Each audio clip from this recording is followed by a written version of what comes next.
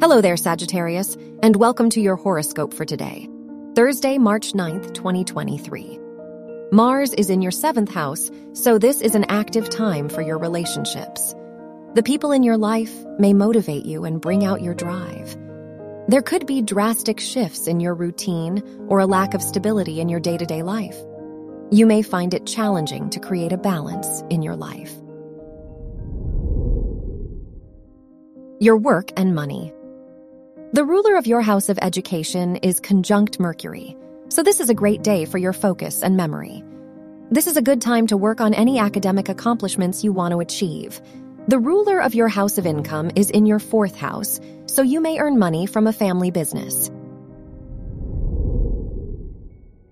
Your health and lifestyle. Uranus is in your 6th house, so you may experience health-related ups and downs. Try to be patient with yourself and try different solutions before you settle on what works for you. Spending time with friends will uplift you and provide you with support today. Your love and dating. If you are single, Venus is in your 5th house, so you are likely to meet someone new and develop a romantic connection with them.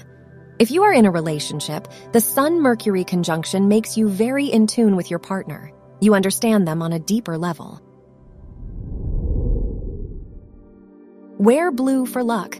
Your lucky numbers are 2, 18, 25, and 32.